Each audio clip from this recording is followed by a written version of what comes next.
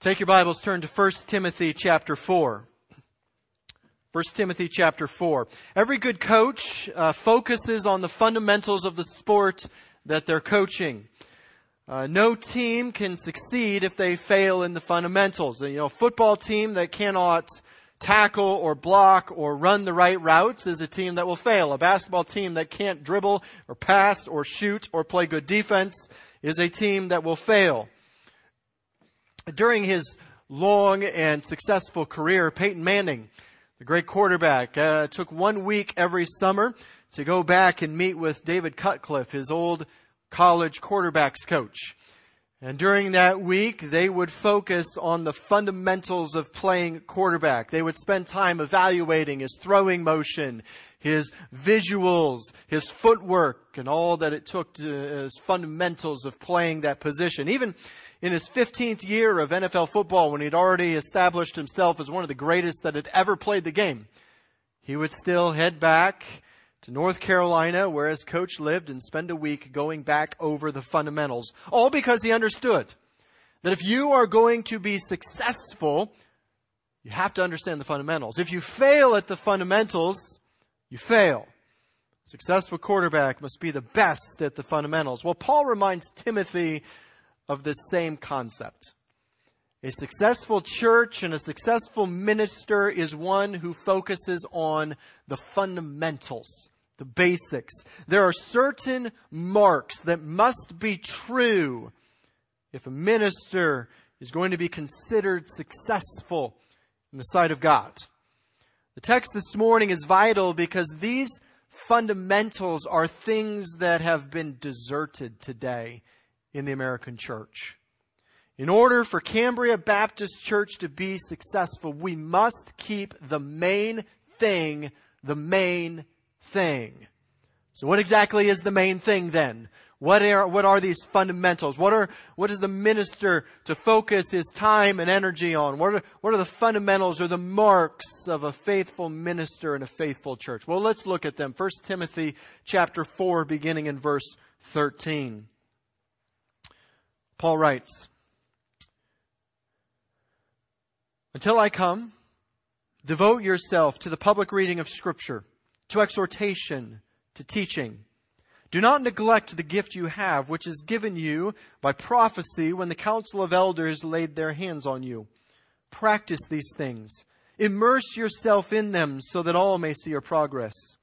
Keep a close watch on yourself and on your teaching. Persist in this, for by so doing you will save both yourself and your hearers."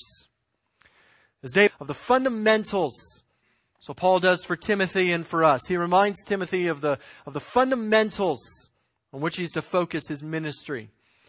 Now, as we look at the text, we notice that the marks of a faithful minister are noted by his tasks and by his motivations. Let's first look at the tasks of the faithful minister. In order to be successful, in order to be a successful minister of Christ, there are certain tasks that must be the focus of life. He says in verses 13 and 14, "Until I come, devote yourself to the public reading of Scripture, to exhortation, to teaching. Do not neglect the gift you have, which was given you by prophecy when the council of elders laid their hands on you."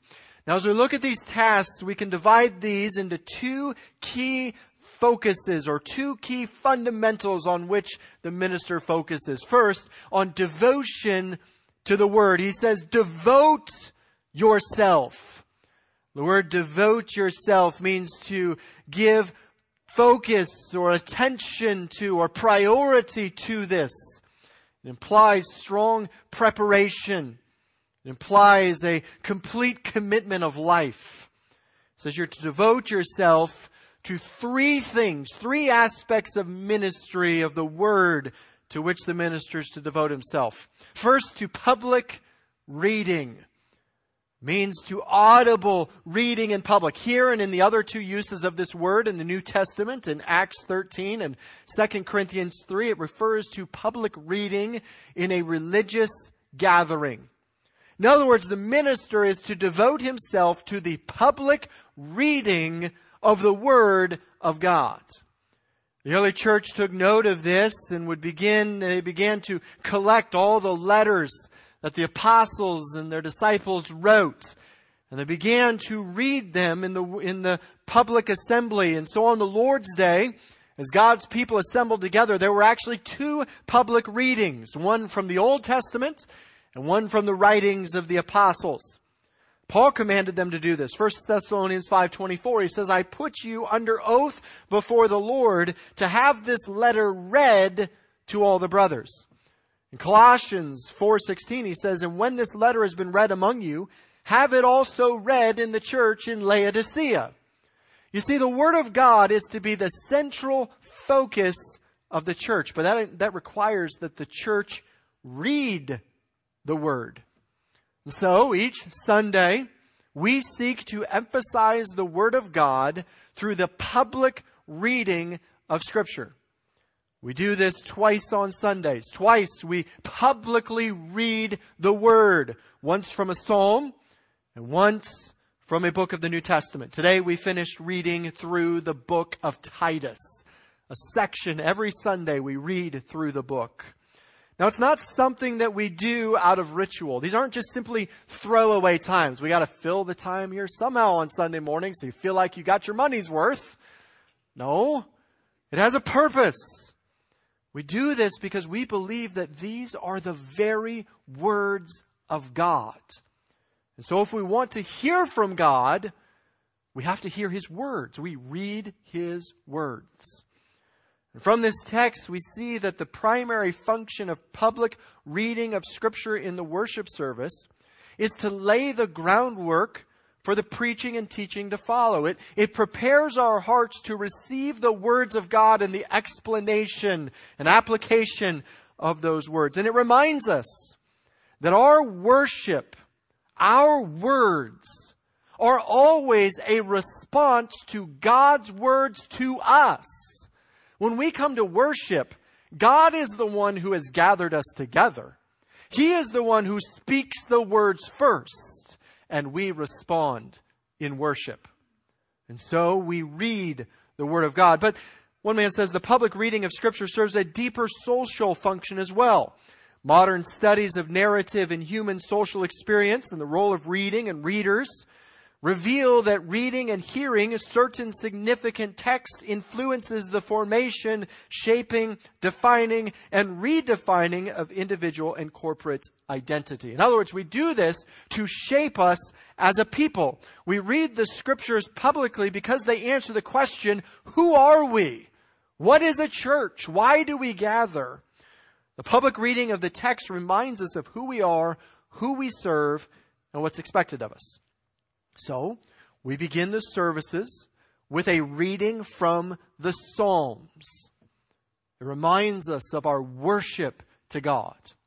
In the middle of the service, we read from a New Testament text. When we do that, don't disengage. That is the one time, 2 times, 3 times every service where you are hearing God's words. God is speaking. Don't let your mind wander. Recognize that at that moment you are hearing from God Himself. So we read the Word because it's the foundation of our faith. And just as one can't play football or basketball or soccer without the ball, so one cannot worship without the Word. It would be foolish to go attempt to play a sport without the ball. You can't do it. Ever tried to play imaginary football? You don't know where it's at. It's what happens when churches try to worship without the Word. It means that the means and the method of our worship is the Word. So we read it publicly. The emphasis on Scripture also contrasts with the empty prattle and myths that Paul referred to back in verse 7 that the minister is to oppose. How do you know if what you are saying and what you're listening to is not empty myths and prattle and silly talk? Well, you can be confident that if it is God's words, that it is significant. The way to avoid all that is through an emphasis on the Word, so that we are to devote ourselves to the public reading of the Word.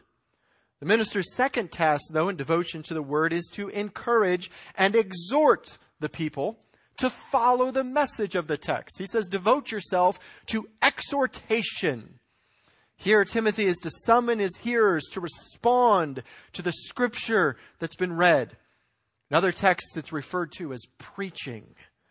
This is the use of the scripture to bring instruction, to encourage, to console, to command God's people to change their behavior based on the word of God. The faithful minister is to devote himself to the faithful proclamation of the word for the purpose of life change. Exhortation challenges people to apply the truth of God to their lives.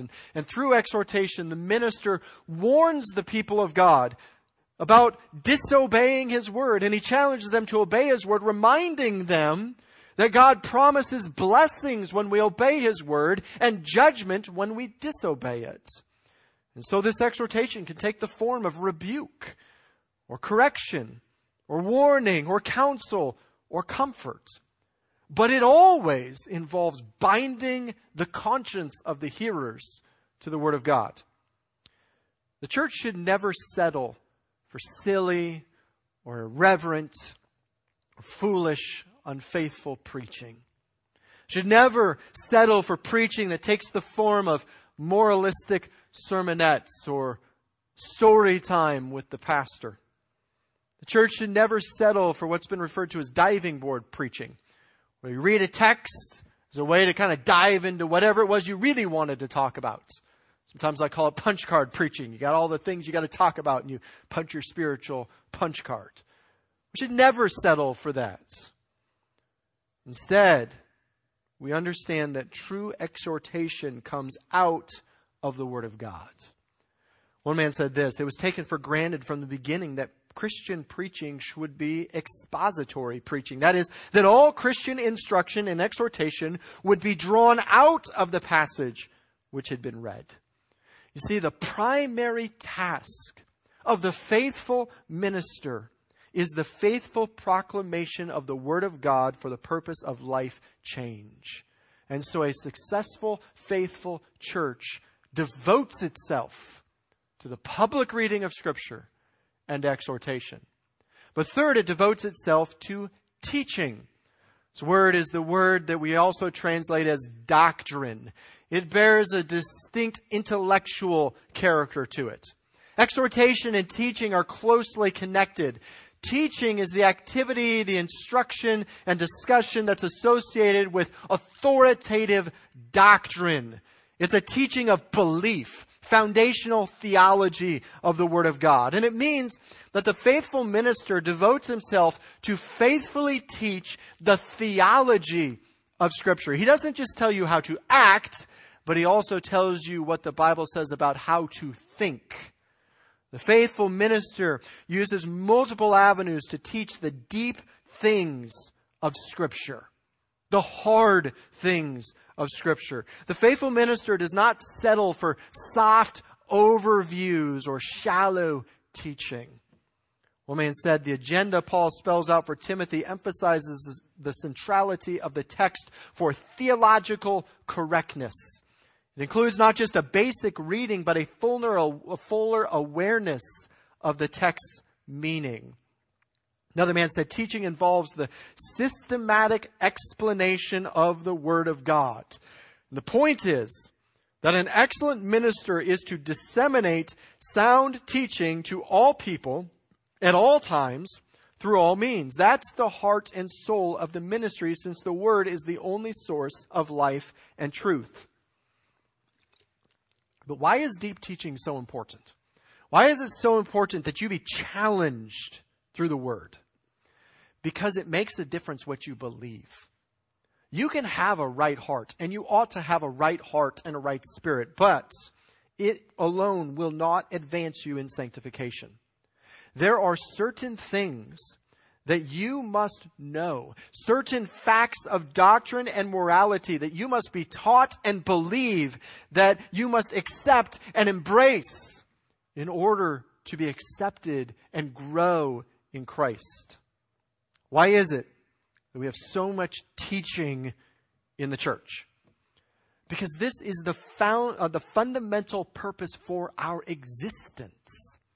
Our purpose as a church is to do the work of the ministry, to give you the tools to serve Christ. And that comes through teaching. Through the Word, we learn how to live our lives to God's glory. So why is it that we've revamped our children's ministry, our Awana, our Sunday school, to include more teaching and explanation of the Word? Why is it that we've revamped our youth ministry to include more teaching and explanation?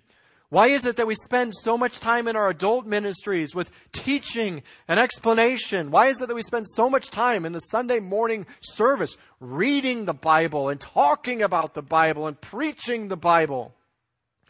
Because that's why we exist. That's our purpose. This is the primary task of the church. It's the most important thing we do together. We're not a social club. We're not a community action group. We are a church. That means we are the body of Christ, an outpost of the kingdom of God. So His Word is the basis of all we do. It's the sum of all we do. One man said, even today, the careful selection and clear interpretive reading of an appropriate portion of Holy Writ is the most important part of public worship. And even today, if the singing takes so much time that little is left for exhortation and teaching, something is wrong. A faithful minister is not measured by his social action. A faithful minister is not measured by his humor or his personality. A faithful minister is measured by his faithfulness and devotion to the Word. John Flavel, a Puritan pastor, said, "The harder a man works at teaching the Word, the more honorable he is. And this diligence is necessary because it's not with us preachers as with other laborers. They find their work as they leave it. So do not we. Sin and Satan unravel almost all we do. The impressions we make on our people's souls in one sermon vanished before the next." So the faithful minister's lifestyle is to be characterized as a devotion to and immersion in the Word of God. Because Scripture is the material by which an excellent ministry and an excellent minister builds it. There is to be a commitment, a devotion to the Word. But the second task of a faithful minister and a faithful church is a commitment to the ministry. He says in verse 14, "Do not neglect the gift you have, which was given to you by prophecy when the council of elders laid their hands on you." He says, do not neglect the gift. Don't be unconcerned about it. Don't forget about it. Don't set it to the side. Don't forget the gift you have. That gift, it's the word charismatic. It refers to a free gift of grace from the Spirit. The faithful minister has the gifts to perform the ministry to which God has called him. But what is he talking about? What is this gift that Paul is talking about? There's a lot of ideas. One commentator, Towner, says, in this context, it's either referring to a particular manifestation or manifestations of the Spirit for service, or a reference to the Holy Spirit as God's gift. But the preceding reference to a particular gift of ministering strongly suggests here that the gift in Timothy refers to his giftedness or empowerment for ministry. Another commentator, Hendrickson, says that the gift of discernment, it's the gift of discernment between true and false, and consequently being able to exhort and teach and guide. Another commentator, Lee, says the gift likely represented an aptitude for teaching and preaching, together with an ability to understand gospel and discern error. Calvin wrote that it was a grace from which he'd been endowed for the building of the church. A man named Alford says it's the gift of teaching or ruling the church. So what is this specific gift that Timothy had? We don't know. We don't know. We're not told what this gift is. But that's not the point. The point isn't what the specific gift is. The point is that God gifts those He calls. He gifts them with the abilities they need to accomplish their calling. So they're to be committed to the ministry that God has granted to them. While the gift is a gift from God, the command not to neglect it reminds us that when we receive our spiritual gifts, we have a responsibility with them. God's gifts must never be left unused. God has gifted you for specific roles within this church. And you have a responsibility to use those gifts. It is your responsibility to use them for the betterment of the body of Christ. But we have a question. How do we know if an individual is gifted for the ministry? How do we know if God has gifted someone for the ministry? I mean, really, this is a question of how does the church know if God has called a man to ministry? Well, he says here that this gift was given to Timothy by prophecy when the council of elders laid their hands on you. The word given is a passive word indicating God gave it to him by prophecy. What is he talking about? Well, this prophecy probably refers to words of the Spirit spoken by a prophet to confirm and identify Timothy's giftedness and authorize his ministry to the church. And this was then confirmed by the laying on of hands. Paul reminded Timothy of this earlier, 1 Timothy 1:18. I charge you, I entrust you, Timothy, my child, in accordance with the prophecies previously made about you. Well, what does that look like? Perhaps it looked a little bit like what happened with Paul himself. In Acts 16, it says now, or Acts 13, it says, now there were in the church at Antioch prophets and teachers, Barnabas, Simeon, who's called Niger, Lucius of Cyrene, Manaen, a lifelong friend of Herod the Tetrarch, and Saul. While they were worshiping the Lord and fasting, the Holy Spirit said, set apart for me Barnabas and Saul for the work to which I've called them. Well, that's probably a little bit of what it looked like for Timothy. After this, they laid hands on them. This practice of laying on of hands is found in the Old Testament. It's found in Numbers 17 and Deuteronomy 34, and it's used there to set apart someone for service to God. We see it as well in the New Testament, where they're set apart for the work of God and confer the Spirit of God on them. It's a ritual signifying the blessing of the Holy Spirit. This happened to Timothy. Paul refers to it again in 2 Timothy 1:6, where he says, for this reason I remind you to fan into flame the gift of God, which is in you through the laying on of my hands. This probably happened when Paul met Timothy and spent some time in Lystra. Acts 16 talks about this on Paul's second missionary journey. But what does it look like today? We don't have prophets today. We have the Word of God.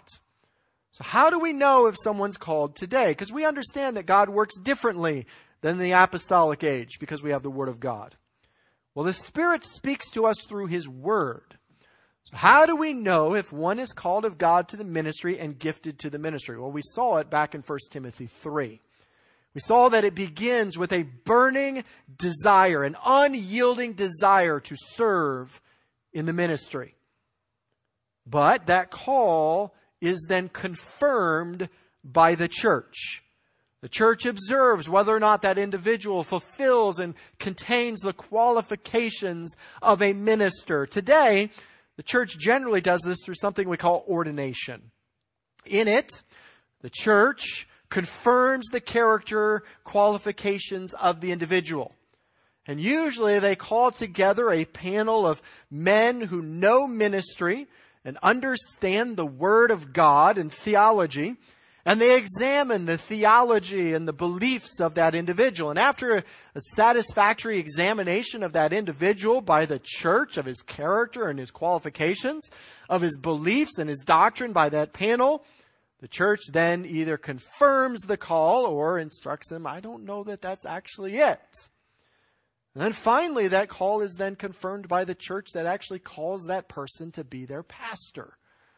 This process is important because it tells us that that person is called by God.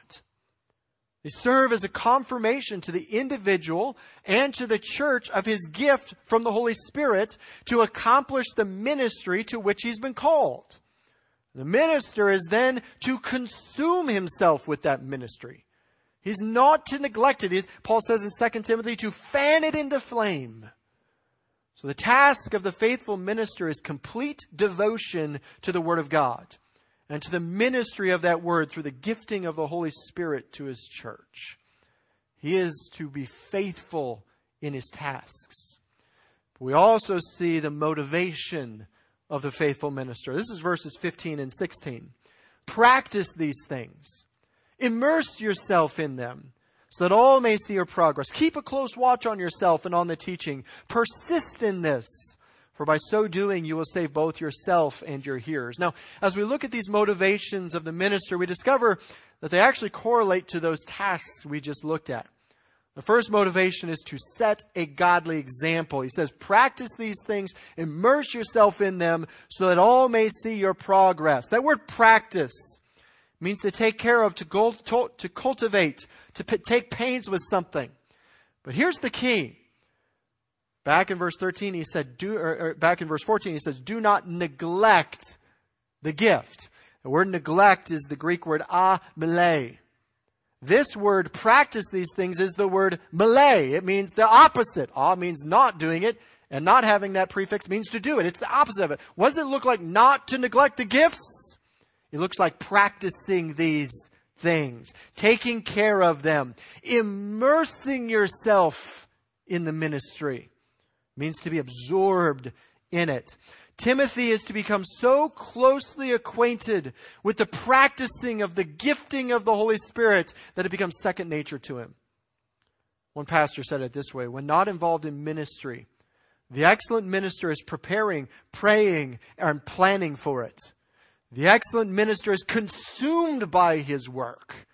He's never off duty. But he does this not because he's a workaholic. He does this to be an example, to set himself as a godly example, because the proclamation of the gospel cannot be separated from the qualifications or the character of the one proclaiming it. See, no minister is what he should be. He's human. So one pastor said it this way: a spiritual leader must not try to hide his flaws from his people, but rather allow them to see his progress in spiritual knowledge, wisdom, and maturity. He's to set a godly example. As a church, we are to set a godly example. When people come in, they should notice that something is different. Our character is different. We act and respond and react differently because we're driven by the Word. But secondly, the motivation is to provide a protective presence. To provide a protective presence. He says, keep a close watch on yourself and on the teaching. Persist in this. For by so doing, you will save both yourself and your hearers. He says, keep a close watch. This word relates back to that word devote. It's the same word. It means to give attention to fix attention on. And what is he to devote himself to fix his attention on? Teaching. Doctrine. That same word is verse 13. That is the focus. That is the motivation. To persist in it. Not to give up. Not to stop. But to continue on it and remain on it and harp on it. The faithful minister is to watch his life and his teaching. He's to persist in it. Never waver from it. Never give up on it. Never allow anything else to become the priority. Why? He does this as a protective presence. He says, for by so doing, you will save both yourself and your hearers. You see, the preaching and teaching of the church, of the minister, holds eternal ramifications. Because by it, the minister and the people are saved. How are they saved? What does he mean by this? Well, first, through the preaching of the word, the gospel is proclaimed and individuals enter into a relationship with God. Paul tells us in Romans 10, For everyone who calls on the name of the Lord will be saved. But how will they call on him in whom they have not believed? How are they to believe in him of whom they've never heard? And how are they to hear without someone preaching? So, through our teaching or preaching, salvation occurs. But secondly, it also includes perseverance. Because salvation is not a one-time event. Justification is a one-time event, the initiation of salvation. But sanctification, the outworking of salvation, is an all-of-life event. And it is through this perseverance that we demonstrate our faith. True believers persevere in their faith. The concept of perseverance is essential to salvation. John Stott explains it this way. Salvation always and everywhere originates not in us, but only in the grace and mercy of God. Nevertheless, the reality of our salvation has to be demonstrated in God's works of love.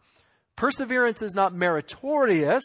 It's not the meritorious cause, but rather the ultimate evidence of our salvation.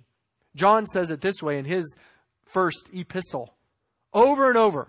John 2, 3 through 6. By this, we know that we've come to know him, if we keep his commandments. Whoever says, I know him, but does not keep his commandments, is a liar, and the truth is not in him. But whoever keeps his word, in him truly the love of God is perfected. By this we may know that we are in him. Whoever says he abides him ought to walk in the same way in which he walked. 1 John 2:19. They went out from us, but they were not of us. For if they had been of us, they would have continued with us. But they went out that it might be made plain that they were not of us. 1 John 3:6-10. No one who abides in him keeps on sinning. No one who keeps on sinning has either seen him or known him. Little children, let no one deceive you. Whoever practices righteousness is righteous as he is righteous. Whoever makes a practice of sinning is of the devil. For the devil has been sinning from the beginning. The reason the Son of God appeared was to destroy the works of the devil. No one born of God makes a practice of sinning. For God's seed abides in him, and he cannot keep on sinning, because he's been born of God. By this it is evident who are the children of God and who are the children of the devil. Whoever does not practice righteousness is not of God, nor is the one who does not love his brother. 1 John 5:4. For everyone who has been born of God overcomes the world, and this is the victory that has overcome the world, our faith. 1 John 5:18. We know that everyone who's been born of God does not keep on sinning, but he who is born of God protects him, and the evil one does not touch him. Here's the point. Those who are true believers live out their faith. Those who are not living out their faith give evidence that they are not true believers. And it is through the teaching of the Word that we learn how to live out our faith and evidence that we are true believers and persevere in the faith. You see, the faithful minister devotes himself to the Word, and the faithful church devotes itself to the teaching of the Word because eternity is at stake. When the Word is ignored, many who think they are going to heaven are not. But through the teaching of Scripture, it's revealed that they are not indeed the children of God and have the opportunity to come to Him in true faith. The faithful minister persists in the proclamation of the Word of God, because through it he's working out his own salvation, as Philippians 2:12 says, and assisting the people to do the same. See, faithfulness in the church is measured on faithfulness and devotion and immersion in the Word of God. It's not about warm, fuzzy feelings. It's not about entertainment. It's about the Word and the living out of that Word. One man said, the paradigm of Christian ministry directed specifically to Timothy, but applicable to ministers of all times, stands in judgment on those who neglect the teaching of Scripture, consume themselves with arguments about words devoid of godliness, bring reproach upon the church by their sinful lives, refuse to immerse themselves in the thing of God, and as a result are destroying not only themselves, but also those who listen and follow their example.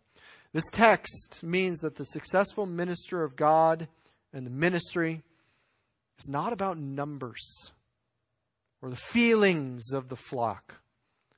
Success is not found in the entertainment of the Sunday service.